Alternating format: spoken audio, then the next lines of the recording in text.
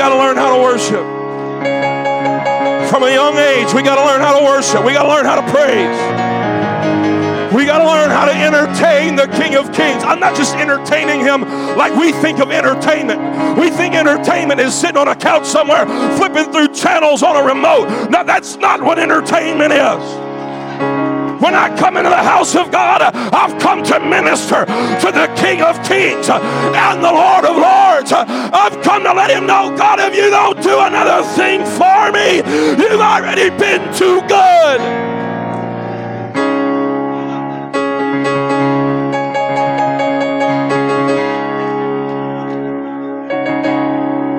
Let's clap our hands.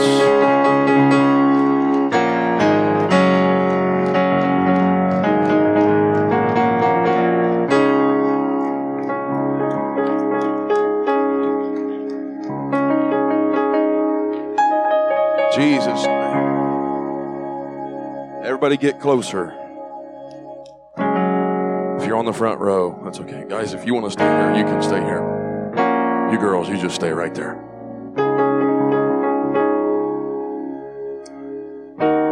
Jesus' name. If you have your Bibles, turn with me to 1 Timothy 3:16. Young person, if you don't have your Bible, that's okay.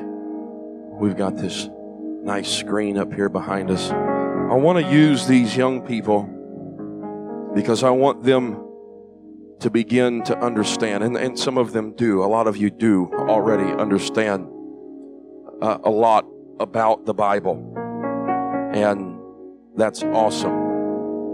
But I want our children to get revelation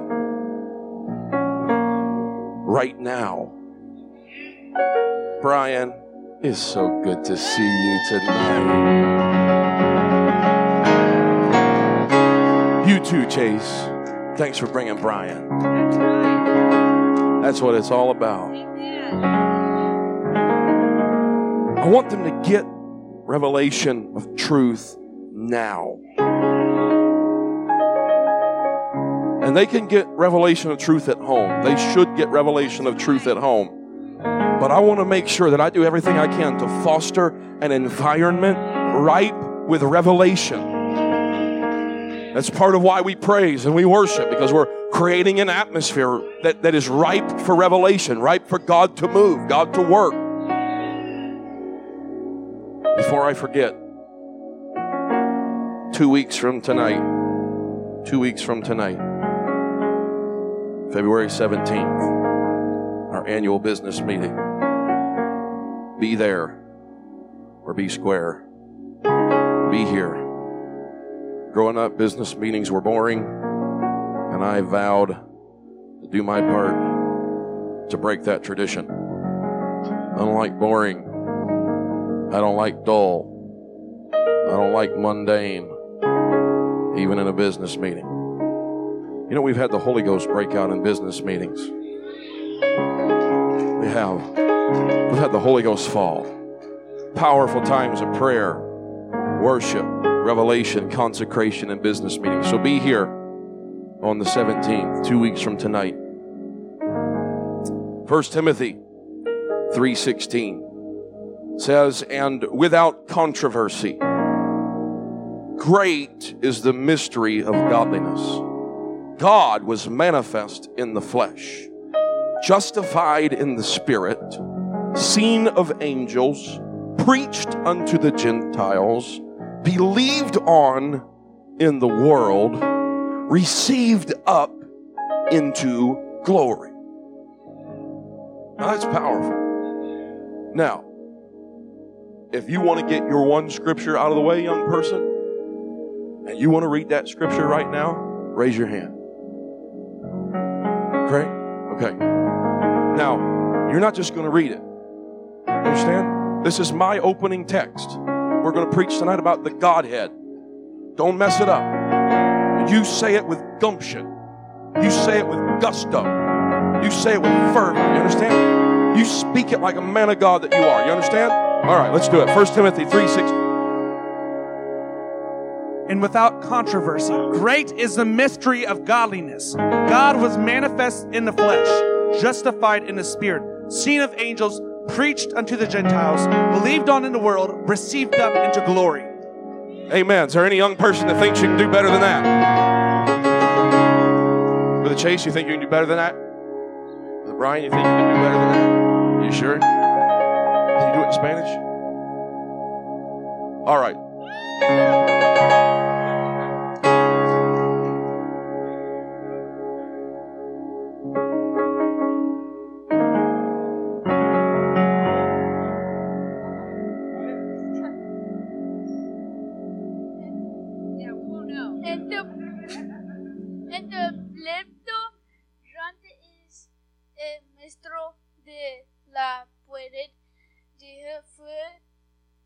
Manifested en carne en el Espíritu, visto de los ángeles, predice los gentiles, cred en el mundo, recibir en gloria. Come on, let's give God praise. Let's give God praise. Let's do it again. Let's give Him praise. Come on, He's feeling better in here already. Without controversy, great is the mystery of godliness. God was manifest in the flesh, justified in the Spirit, seen of angels, preached unto the Gentiles, believed on in the world, and received up into glory.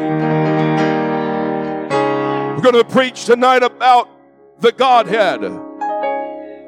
Teach tonight. I intended to teach. We're going to do our best, but I'm making no promises. Jesus' name. God, we love you. We thank you for your word. God, I thank you for revelation of who you are. God, I thank you for these young people that are here tonight. God, I thank you, Lord, that they have a desire to grow in you. I pray, Lord, that there'd be a spirit of revelation that falls upon them tonight as we preach and as we teach, and upon our adults, upon our seniors, whoever is in this house tonight. God, I pray that your spirit would have free course, free reign in this place tonight. We love you. We thank you. We give you praise. We give you honor. We give you glory in the name of Jesus. That's it. Let's clap our hands.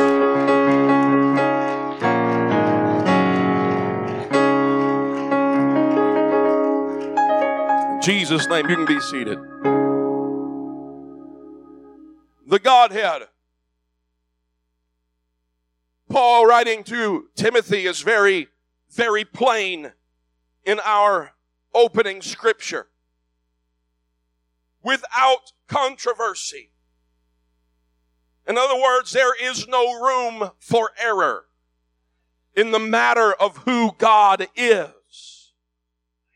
He goes on to explain that God was manifest in the flesh, justified in the Spirit, seen of angels, preached unto the Gentiles, believed on in the world, and received up into glory. We must understand tonight from the onset that the identity of who God is, the identity of Jesus Christ, is foundational. It is fundamental to our walk with God. It does not matter how long we have been in church or how short a time we have been in church. This kind of preaching must continually be preached. Young man, if you're going to be a preacher of the gospel of Jesus Christ, this kind of preaching is always in order. It is always a safe place to preach. Jesus Christ is God manifest in the flesh. I'm literally giving you my conclusion as an introduction tonight. To understand the mystery of godliness, we have got to recognize the fact that Jesus Christ had a dual nature. He was both God and man. He was not 50% God. and 50% man. He was completely God and completely man. 100% God, 100% man. As God, He created all things. As God, He knows all things. As God, He judges all things. And likewise, as a man, He experienced the same emotions that you and I experience. He experienced the same temptations that you and I experience, and in fact, the Bible says are common to all man. But yet, He remained sinless. He became the perfect sacrifice for our sins. He was fully God, yet fully human. He is Jesus Christ, Emmanuel, God with us. Now why? The persona of God. Let's talk about it. God is an invisible spirit. He cannot be seen by the human eye. Brother Stratton, I'm sorry, this is not on the list. But I think it's pretty cool that I have to take scriptures that I was going to read myself and have young people read it because I didn't have enough scriptures on my list. 1 Timothy 1:17. Brother Heath, you got those microphones? Pick one. The power is in your hands, brother. You're doing it. Thank you. 1 Timothy 1, verse 17. Go ahead, Sister Mackenzie. Read it for us. Now unto the King eternal, immortal, good job. Immortal, invisible, the only wise God, be honor and glory forever and ever. Amen. Amen. Give her a hand. Now unto the King eternal, immortal, invisible. He could not be seen by the human eye at any time. God's full being, the fullness of who He is, was, and always will be beyond the capability of your understanding and my understanding. There's no way that we could wrap our minds around everything that He is. Romans 11:33. I'll read this myself. Oh, the depth of the riches, both of the wisdom and knowledge of God. How unsearchable are His judgments and His ways past finding out. For who hath known the mind of the Lord, and who hath been His counselor? He doesn't have a board of diplomats. He does not have a board of directors. He does not have a cabinet to which He goes and gathers insight and knowledge. He's God all by Himself.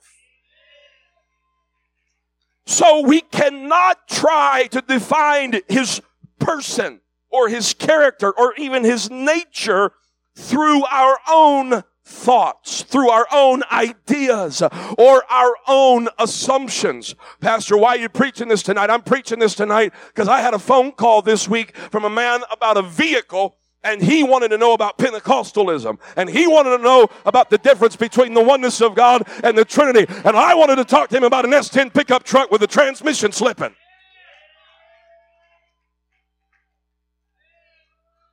If we're going to be the church, we got to be ready all the time. Driving down the highway at 70-some mile an hour, talking about a pickup truck for our son for a good price. We got to be ready to give an answer for the hope. And so when I have those conversations, and when you have those conversations, you can say, hey, guess what we're going to do? We're going to leave our assumptions outside. I'm going to leave my assumptions. I'm asking you to leave your assumptions outside. Don't come to this conversation under the guise of looking at the Bible through the Trinitarian lens, with Trinitarian presumptions and assumptions. Likewise, I won't come to the table We'll just see what the Bible says. Our understanding of God has got to be based upon the infallible witness of the Word. Isaiah 55 and verse 8. For my thoughts are not your thoughts, neither are your ways my ways. Well, God, that's not the way I wanted it to work out. Well, Isaiah's got your answer. Saith the Lord, for as the heavens are higher than the earth, so are my ways higher than your ways, and my thoughts than your thoughts. I need a young person to read John 5:39. Somebody pass that. Oh, Sister Taylor's ready. Go ahead. Hang on just a second. John 5:39. That's another one that wasn't on the list, Brother Stratton, but you are so awesome. John 5:39. Go ahead. Search the scriptures, Yes. for in them ye think ye have eternal life, and they are they which testify of me. Yes. If we want to know what the testimony of who God is, the answer is found right here. The answer is found between Genesis chapter 1 and the end of Revelation. It's found in the infallible Word of God. Search the scriptures, for in them you think, or in them you realize. The word literally means, I feel like preaching tonight. In them you realize. You realize. You have revelation. You have eternal life. For in them you realize that you have eternal life. And they, being the scriptures, are they which testify of me. Not of me, of him. They testify of him. So, Brother Brian, you want to know anything about Jesus? You go to the Bible. Brother Chase, if you got a problem that you need to figure out, you can go to the Word of God. Ashlyn, you can go to the Word of God. Gabby, you can go to the Word of God. You might all have different problems. You might all have different circumstances, but you want to know more about him, you go to his Word. Because it's his Word that testifies of him. There are those that are atheists. They believe there is no God. Those that are agnostics, that believe that God exists, but he is unknown and unknowable. I've got scriptures to refute every one of those, but we're not going there tonight. We'll just put it this way. The fool hath said in his heart, there is no God. Most of the time with somebody like that, you can't start with the Godhead. You have to start with the validity of Scripture. You can't just try to jump in and refute Trinitarianism because they don't even believe in Trinitarianism. You have to prove to them that God exists, that God loves them, that God has a plan for them. So here's a question you can ask, and this is not Soul Winning 101 tonight, but here's a question that you can ask somebody like that. Let's say Zeke was in that boat. So you know what, Zeke? God does love you. You may not see that right now. But what would God have to do to make you believe? That's a big statement. And if we just served a little God who was sitting on a shelf somewhere, it would be too much. It would be impossible and impassable. I would have just jumped into very treacherous waters. But God said, try me. Try me. And God loves that person so much that he will prove himself to them. So, atheists, agnostic, pantheists, they believe that God is nature or the forces of the universe. There are polytheists who believe in many gods. They believe that more than one God exists. And then there are those of us who fall into the category of monotheism. The belief that there is but one God. Go ahead. Sister Gabby, are you ready? Deuteronomy chapter 6 and verse 4. We just made it to the list. Go ahead. Hear you, Israel, the Lord our God is one Lord. Amen. Do it for me one more time with gusto, Sister Gabby. Do it like you're up here with a microphone and you're preaching. Can you do it? Just one more time. Hear you, O Israel, the Lord our God is one Lord. Amen. Amen. Hear, O Israel. In other words, listen up, Israel. The Lord your God, the Lord our God is one Lord. And thou shalt love the Lord thy God with all thy heart, with all thy soul, with all thy might. Here's another monotheistic candy stick. Deuteronomy 4, verse 35. Sister Ashlyn, are you ready? All right. Unto thee it was shewed that thou mightest know that the Lord, He is God. There is none else beside Him. There is none else beside Him. And you see that? God proved Himself to them. He showed Himself to be real to them. Got one more. Sister Harper, let's just go ahead and get it out of the way. James chapter 2 and verse 19. I love this one. You might have to stand to do this one. Just give it a shot. Give it a shot sitting down. We'll go from there. James 2:19. Turn the mic. Thou believest that there is one God, thou doest well. The devils also believe and tremble. Amen. Devils also believe and tremble. If that doesn't make you want to shout, I don't know what's going to make you want to shout. Let me just put a little plug in here. Even the devil understands there's only one God. Let me put another little plug in here. You can go here in conversation. I'm giving you permission. Somebody might say, well, you know, there's just so many titles.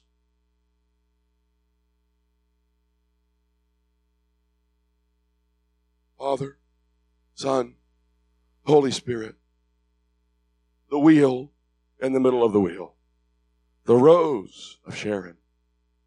Lily of the valley. The bright morning star. So where'd they get three, first of all? Second of all, God is not the only one to whom there are titles. We could spend all night, we've done it, go back and listen to the messages I preached about prayer. Jehovah, Jehovah Jireh, Jehovah Nisi, Jehovah Shalom, so on and so forth. Now, there's also that old serpent. He's also referred to as an angel of light. He's referred to as the prince of Persia, the king of Tyrus. He's referred to as the prince and power of the air, Lucifer, Satan, the devil. But even Satan understands the power of one. They don't believe there's an unholy trinity. Well, they do. But they don't believe that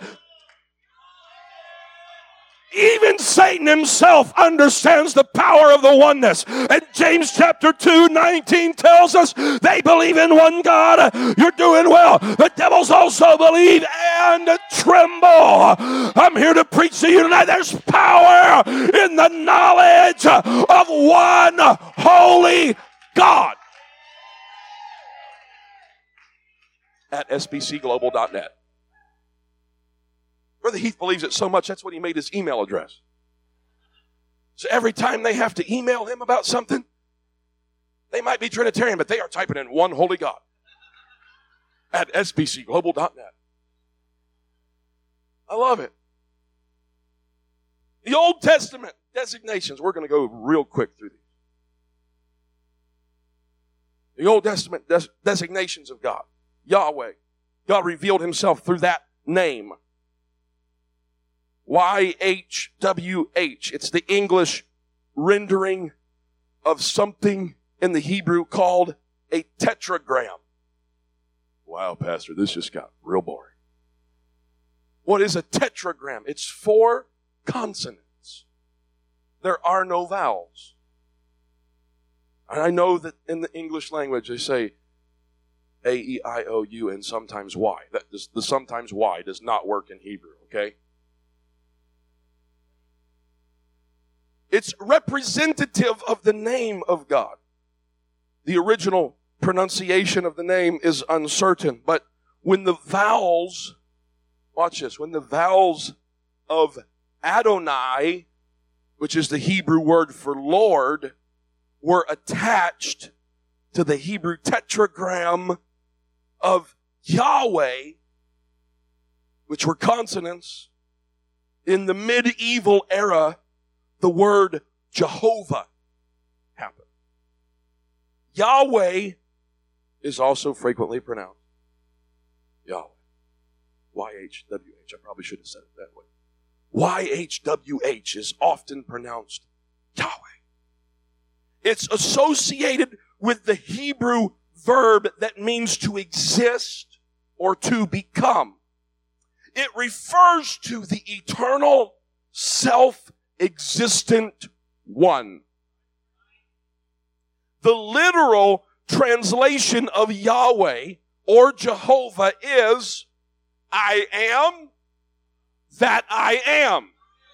That's why when Moses, I'm getting ahead of myself. That's why when Moses was standing there before the burning bush, he said, God, who should I tell them called me to come to you?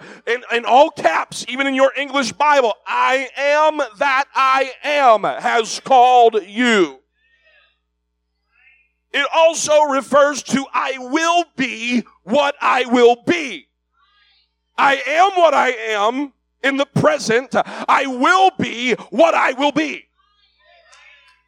When you're self-existent, you don't have to ask for permission. I am whatever I want or need to be is literally what it means. So if you need a comforter,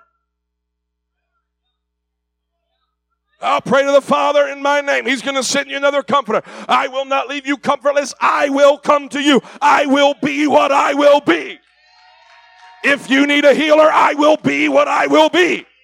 If you need a deliverer, I will be what I will be. And these are they which testify of me. This Bible is chock full of historical biblical accounts of God manifesting himself in the lives of men and women of God who needed him to move.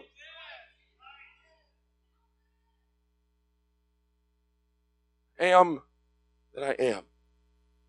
He said in Exodus 3 and verse 14, thus shalt thou say unto the children of Israel, I am hath sent me unto you. He's identifying himself. We would have read it in verse 13 had I not jumped ahead.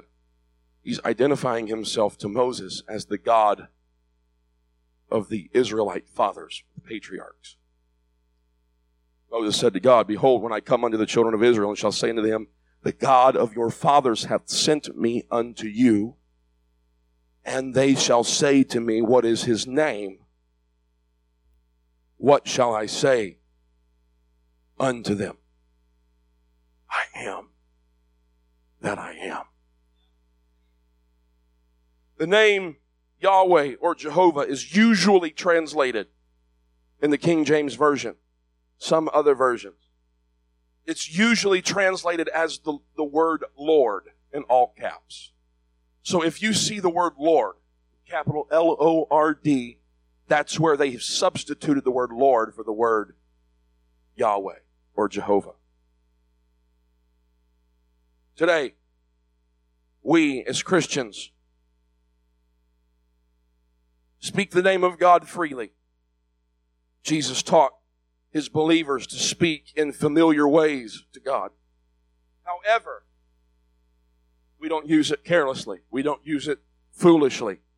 You read in the Old Testament when they did not have the revelation because God had not revealed himself to the level and the extent that he has revealed himself to us, or that he revealed himself to the New Testament church. You find them calling him Jehovah Jireh, the Lord my provider. It's his identity attached to something that he did for them.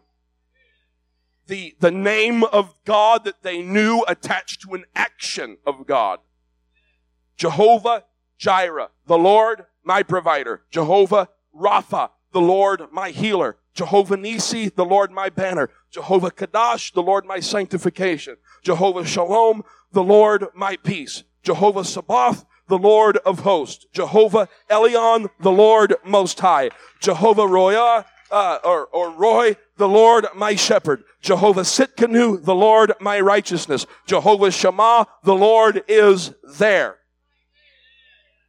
In the Old Testament, the word Elohim is used more than 2,500 times as a title to identify God. Although the word Elohim is plural in form, we understand. You start studying Hebrew language, which I've not done nearly enough of, but you begin to study the Hebrew language, you'll find something in their language called the plural of majesties.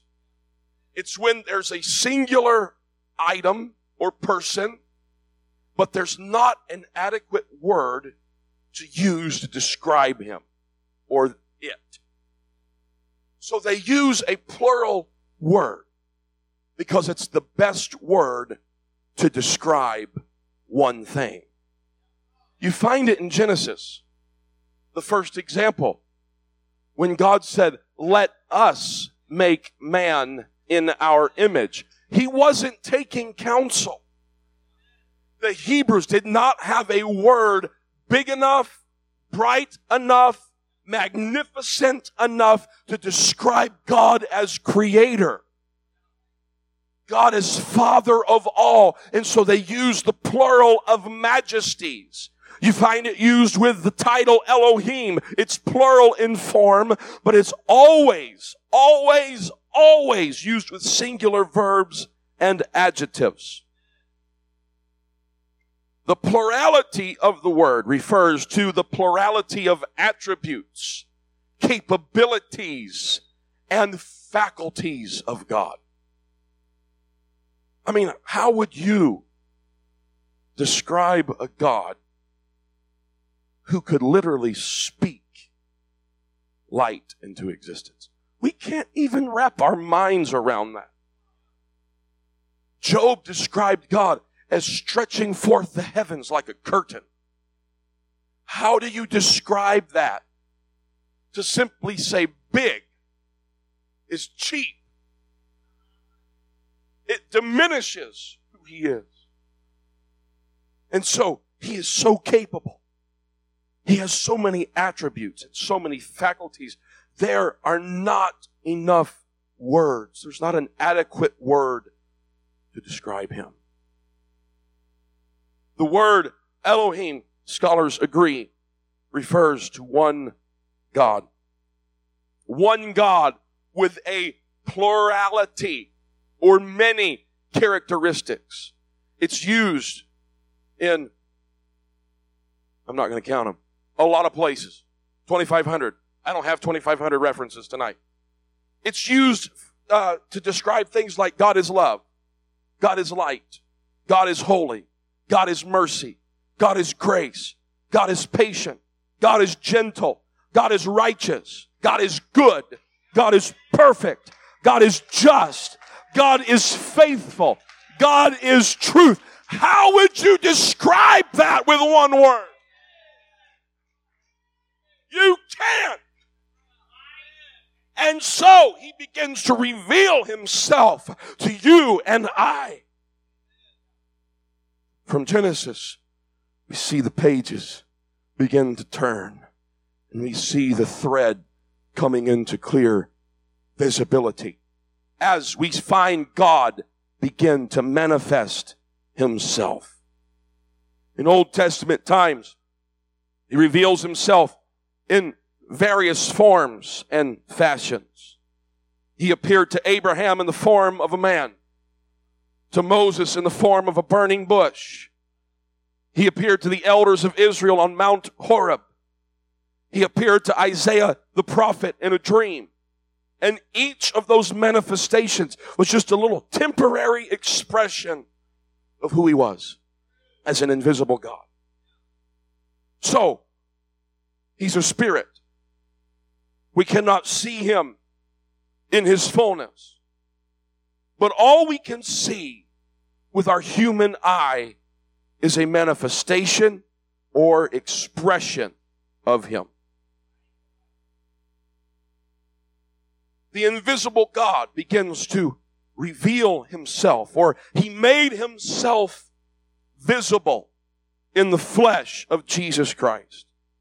God actually robed himself in flesh and became a man. Matthew 1, verse 23. Who's next? All right, Brother Isaac, let's have it. Matthew 1:23. Behold, a virgin shall be with child, and shall bring forth a son, and they shall call his name Emmanuel, which being interpreted is God with us. I don't have to come to the table with any preconceived notion. I don't have to argue my way in. These are they which testify of me. I've never gotten into a discussion with a Trinitarian who could explain Matthew 1 and verse 23 to me. God with us. It's plain. Isaiah 9:6. Somebody run that microphone back to Hannah. Isaiah 9:6. This was also not on the list. Thank you, Brother Stratton.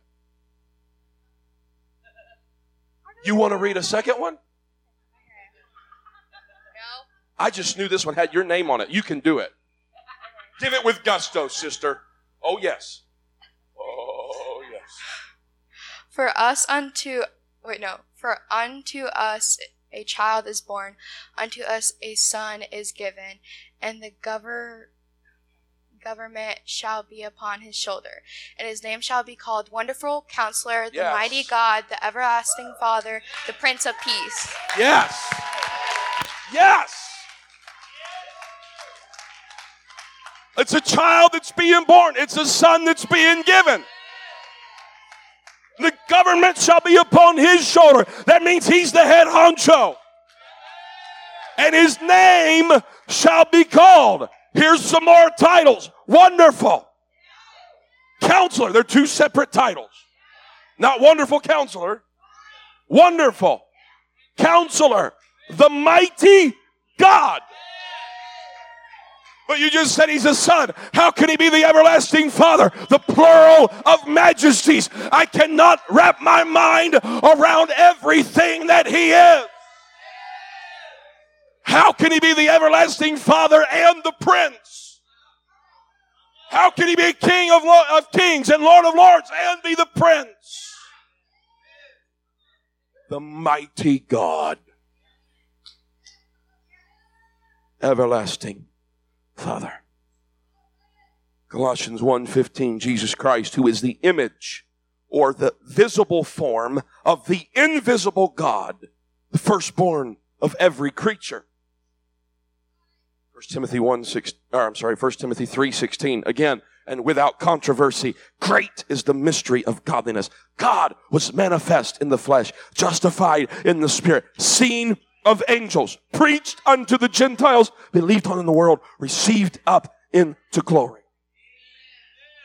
1 Timothy 3:16 just asks this simple yet powerful question that needs to be answered in every Bible study that you teach about the oneness of God. Who fulfilled everything that 1 Timothy 3:16 puts out? When you answer that question, you begin to discover the revelation of how conclusively this invisible God revealed himself to the world. You begin to see the veil being torn and the God of glory stepping out of the invisible into the visible. A God who had before not been seen is now being seen in physical, visible manifestation. Jesus Christ. Visible manifestation. Everything that happened in the Old Testament, every manifestation, it's called a theophany. When he revealed himself in visible manifestation temporarily. Now, he's unveiled himself in visible. He unveiled himself in veiled form. What a mighty God. So ask the question, who? If you're sitting across the table, start asking them, who was this fleshly manifestation? Pause. Let them answer. Well, Jesus Christ was. John 1:14 tells us that. And the Word became flesh and dwelt among us. We beheld His glory. The glory as of the only begotten of the Father, full of grace and truth. 1 John 4:2. Who was justified in the Spirit? Go to Acts 3:14.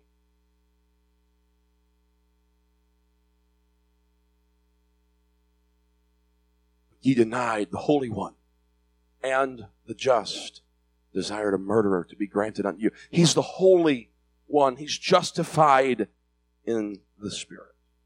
Who was seen of angels? Who was preached unto the Gentiles? Who was believed on in the world? Who was received up into glory? The obvious subject of those specific events listed in 1 Timothy is Jesus Christ. Colossians 2 and verse 9. Who's next? Go ahead, Z. Oh, grab it. Thank you. Colossians 2:9. For in him dwelleth the fullness of the Godhead bodily. Now say it again with gumption and gusto. Like you're trying to convince me. You're preaching to me, and I'm not listening, and you're getting amped up in the Spirit. That's how you need to say it. Understand? Stand up. See, I don't just do it to everybody else. This is my kid. I'm doing it to him too. And I know you can do it. You act like I'm that girl that got in the middle of it, busted you in the chin with that sled. But now you can do something about it. You preach to me like that. Come on. For in him dwelleth... you can do better. I hear you at home. You can do better. Diaphragm, let's go. For in him dwelleth the fullness of the Godhead bodily. Emphasize bodily. Do it one more time. For in him dwelleth the fullness of the Godhead bodily. Bodily. For in him, Jesus Christ, dwelleth the fullness. It's not leaving anything out. It's the fullness of the Godhead bodily. 100% man, but he's also 100% God. No part of him is left out. All of the Godhead, all of the divinity is found in Jesus Christ. He's not just a God. He's not just a portion of God. He's the fullness and the completeness of the one true almighty God. In him dwelleth the fullness of the Godhead bodily. He is the physical embodiment of God. When we look at Jesus, we see God. 2 Corinthians 4:6. For God who commanded the light to shine out of darkness. Did you hear that? For God who commanded light to shine out of darkness. And God said, let there be light. That's what he's talking about. To shine out of darkness. Hath shined in our hearts to give the light of the knowledge of the glory of God in the face of Jesus Christ. When I looked at his face, man, I wish I could have. If I could look at his face, at the physical face of Jesus Christ, I'd be looking into the eyes of God himself. I'd be looking into the physical manifestation of the God who stepped out and said, let there be light. And there was. Man, running out of time. When we understand who Jesus is, we'll respond like the Apostle Thomas when he saw Jesus after his resurrection. Brother Venable, what did he say? Thomas, what did Thomas say when he saw Jesus? My Lord and my God.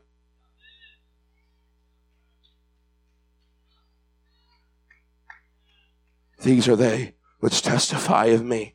Thomas, looking in the face of Jesus Christ, said, my Lord, my Master, and my God.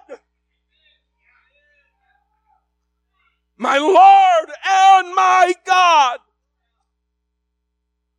Begins to come full circle as we see the revelation of what the angel Gabriel was revealing when he said he's going to be the Messiah. He's going to be Emmanuel, the mighty God, the everlasting Father. You shall call his name Jesus, for he shall save his people from their sin.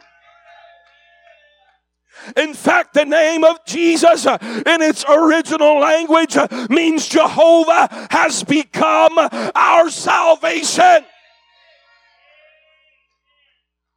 These are they which testify of me. In the Old Testament, he's revealing himself, Jehovah Nisi. It's the identity of Jehovah attached with the action that he performed in their lives. And now Jesus Christ, Jehovah, has become my salvation.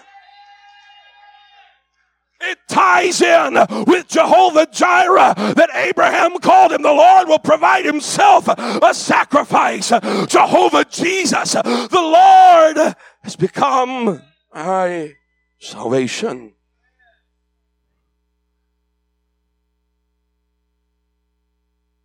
Man. Skipping ahead.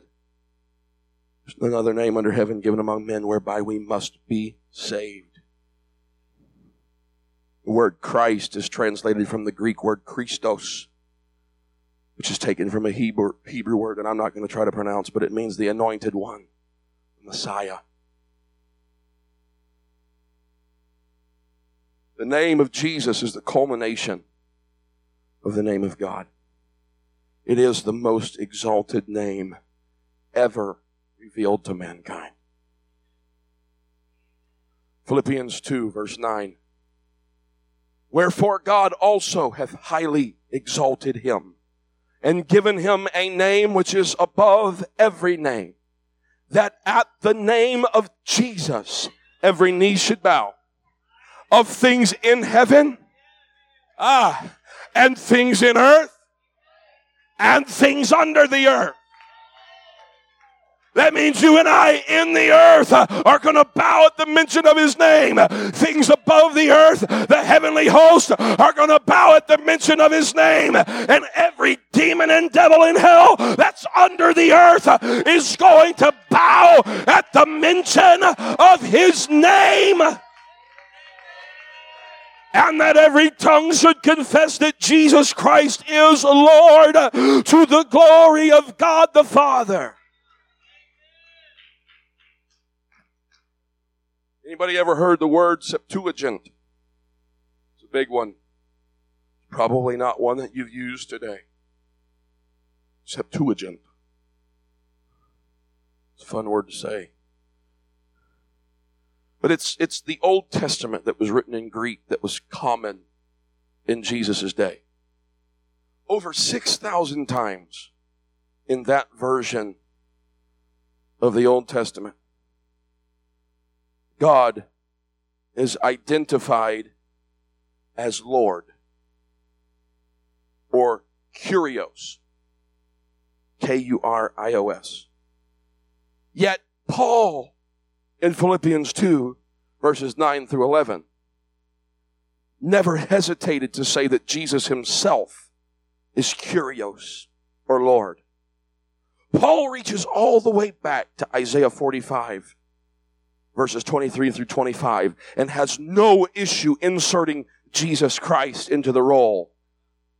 I've sworn by myself, the word is gone out of my mouth in righteousness and shall not return, that unto me every knee shall bow, every tongue shall swear. Surely shall one say, in the Lord have I righteousness and strength. Even to him shall men come, and all that are incensed against him shall be ashamed. In the Lord shall all the seed of Israel be justified and shall glory. Paul inserts Jesus Christ into the words of God without hesitation, because Paul understands that he is the Almighty God. When we speak the name of Jesus, we are declaring that Jehovah has become our salvation. It's in that name that we should use when we're calling upon God.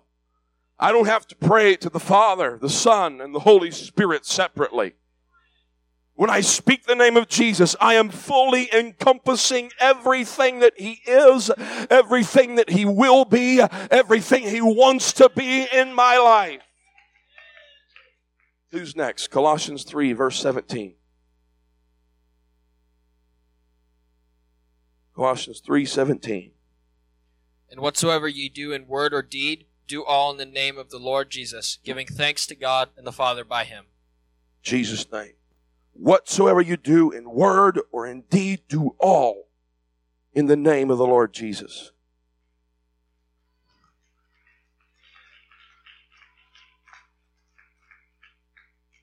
I'm almost finished for the night. Take that microphone, Brother Chase. I think he's the last one. Unless Brother Grayson, you want to do one too? All right. Take it to Grayson first. We're going to go back to Colossians 2:9 in just a second. In understanding the name of God, we must realize that God did not change His name. He did not change His name. You understand that? He simply revealed Himself in a more personal way as Redeemer and Savior. In other words, we no longer need to refer to God as simply Jehovah. But now we can call Him Jehovah our Savior, or Jesus. The name of Jesus is the source of eternal life. It's the source of eternal salvation. Acts 4:12 says, neither is there salvation in any other, for there is none other name under heaven given among men whereby we must be saved. All right, Brother Grayson is going to read Colossians 2:9 for us again.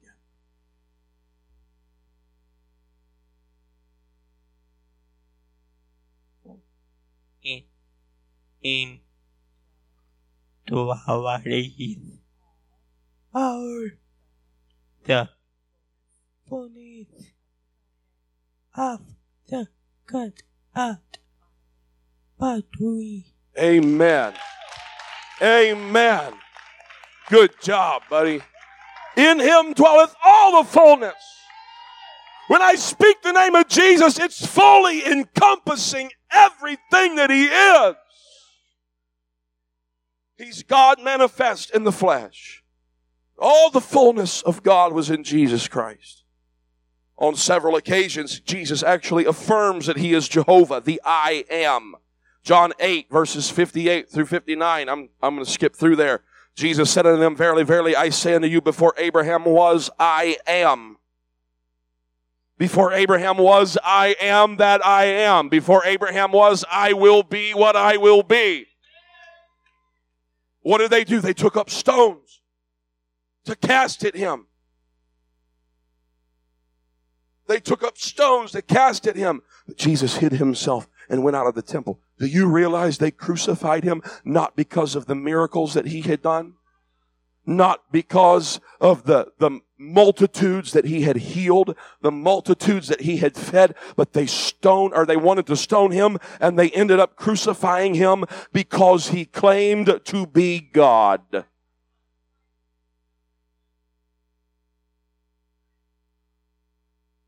He claimed to be God. Before Abraham was, I am. Do you have something you'd like to share with the rest of us? Okay. Jesus again declares himself to be Jehovah. In John 10, verses 30 through 33, Jesus said, I and my Father are one. A separate account, the Jews took up stones again to stone him. And Jesus answered them, many good works have I showed you from my Father. For which of those works do you stone me? The Jews answered him, saying, for a good work we stone thee not, but for blasphemy. Because thou, being a man, makest thyself God. Oh, so that's where the rubber meets the road. It's not for a good work. It's because he made himself known as God. The disbelievers had it wrong. He was not a man making himself God. He was God making himself man. And what the cynics thought was blasphemy was actually the greatest event of all history. Jehovah God had come in the flesh to seek and to save that which was lost. He's fully God. For the chase. 1 Timothy 2:5. He was also fully man.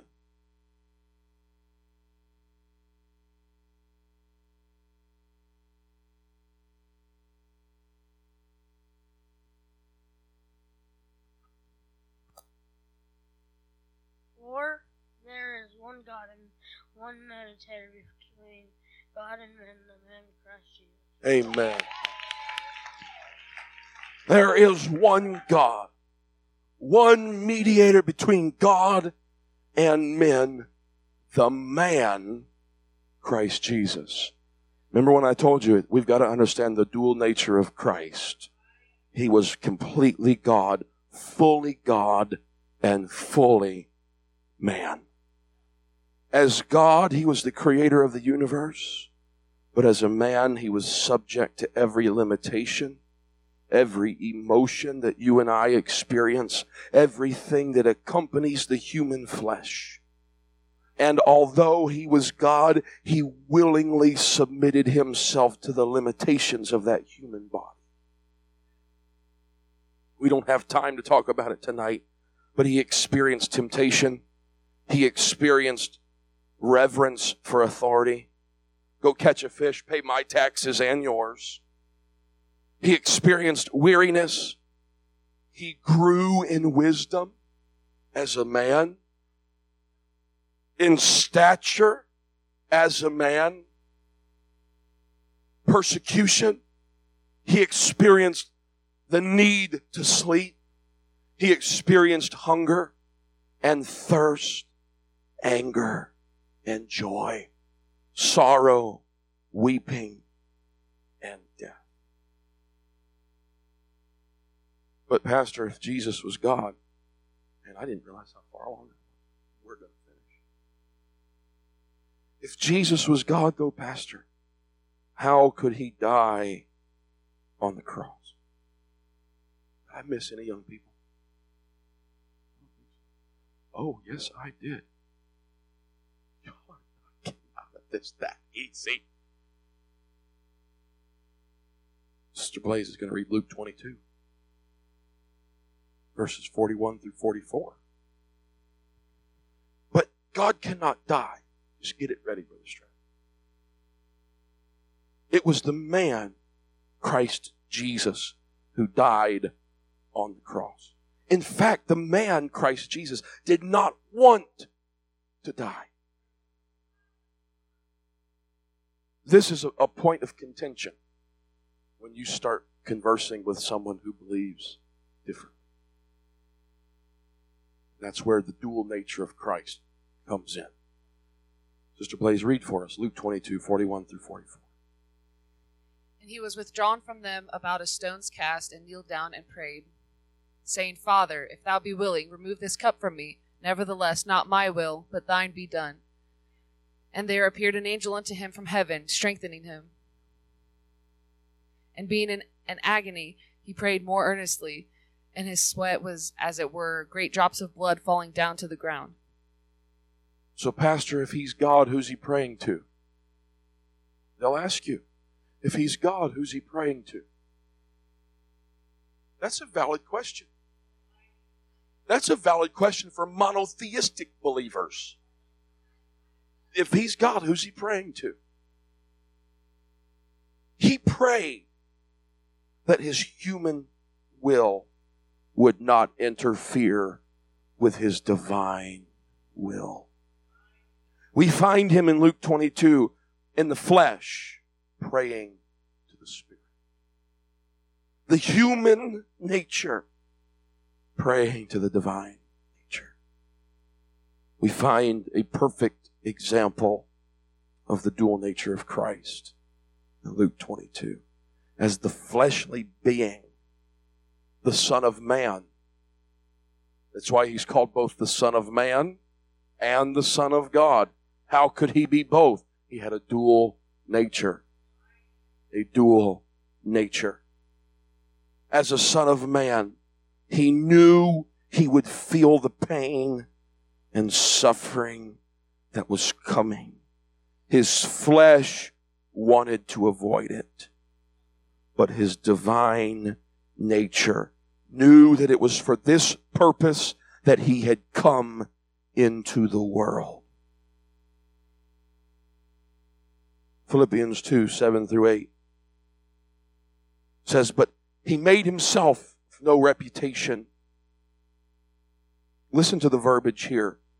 He took upon him the form of a servant, was made in the likeness of men, and being found in fashion as a man, he humbled himself and became obedient unto death, even the death of the cross. In Luke 22, he's humbling his flesh. Not my will as a man, Christ Jesus, but your will as the divinity. I want you to overpower my humanity.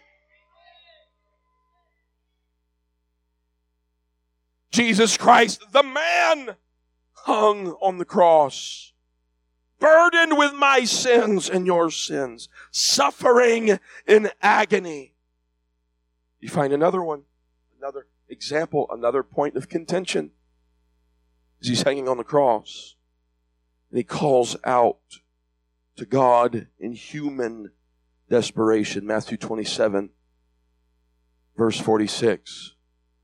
Jesus cried with a loud voice, saying, my God, why hast thou forsaken me? The psalmist had written about it centuries before. He's reciting the psalm. The psalmist gives us a little glimpse into the mind of the Messiah as he's hanging on the cross. Again, the dual nature of Christ.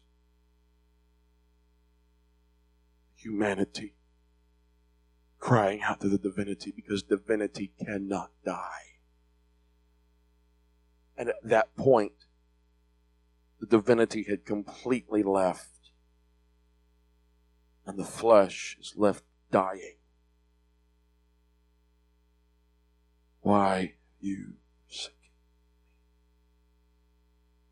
me? Immediately before his death, the divine nature that can't die departed from the human body, leaving the man to die, seemingly forsaken and smitten of God. Sister Marissa, Isaiah 53, verses 4 and 5.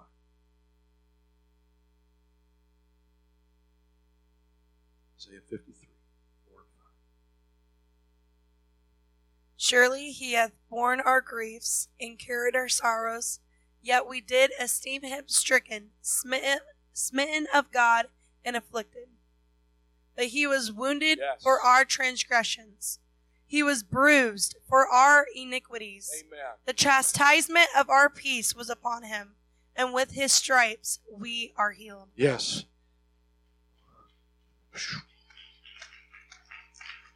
On the cross hung my pain, and the guilt and the shame. Jesus bore my suffering to the grave to make me clean. Oh, the blood that was shed, it now flows to cover sin. It washes clean, it purifies in its healing crimson tide. He's borne our griefs. Listen to the verbiage that the prophet used. He carried our sorrows. Yet when we looked at him, we esteemed him stricken, smitten of God, afflicted. But now on the backside, we understand. Jesus took my place in divine exchange. It was the human body of Jesus Christ, the body in which God himself dwelt, that was sacrificed for our sins. And when this same human body of Christ was resurrected from the dead, Jesus said to his disciples in Revelation chapter 1 and verse 18, he said, I am he that liveth and was dead. And behold, I am alive forevermore. Amen. And have the keys of hell and of death. Musicians, come. I am he that liveth and was dead. You see, there had to be a sacrifice. Sinless, blameless, spotless. Jesus Christ, God, manifest in flesh, robed himself in flesh, became God, manifest as Emmanuel, God. To carry that fleshly body, to grow in wisdom and in stature, to face every temptation that you and I have faced, yet without sin, to present the flesh as a perfect sacrifice. That's why in the garden, at the garden tomb, Mary comes and she runs to him and he says, hey, whoa. Back off, lady. Just hold your horses. I've got to go. I have to present myself. The Bible says that the Holy Ghost was not yet given because Jesus was not yet glorified. What does that mean? That means that the flesh had not yet been presented to the Spirit as the blameless, spotless sacrifice that he was. He was God manifest in the flesh. Son of man, Son of God. A dual nature.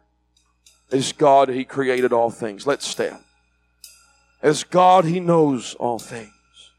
As God, he judges all things.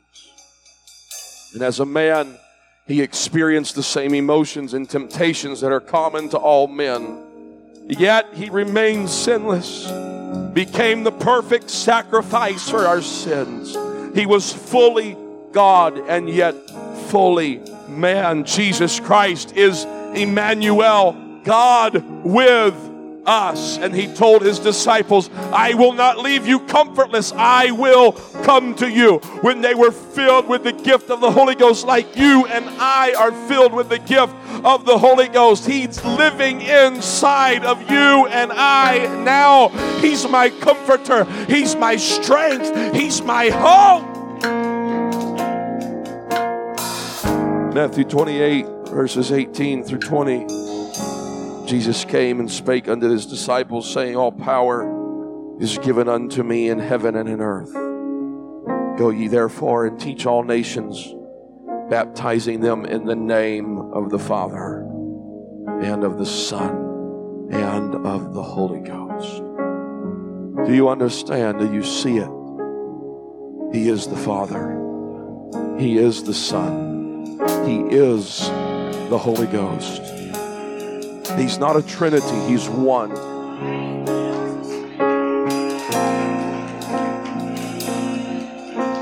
You heard me preach it several weeks ago, but for those that may not have heard, it's literally, the language indicates that it's like an actor that puts on a mask for one act of the play.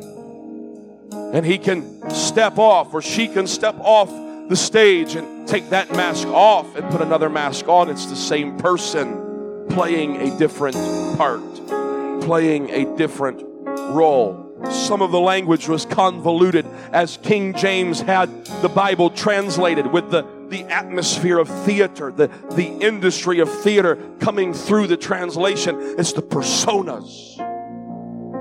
The personas. But it does not diminish the Word of God. It emphasizes the Word of God. He is the Father. He is the Son. He is the Holy Ghost, teaching them to observe all things whatsoever I have commanded you. And lo, I am with you always, even unto the end of the world. Amen. He's proving to his disciples, he's proving to you and I that he was not just a flash in a pan. He's not just here today and gone tomorrow. He is a God who is eternal, who is everlasting. And even as he ascended off the earth, he said, I am alive forevermore. I'm with you always, even unto the end of the world. Go tarry ye in Jerusalem until you be endued with power from on high. I wonder if we'd find a place tonight to pray and thank him for what he's done for us. Thank him for the revelation of who he is.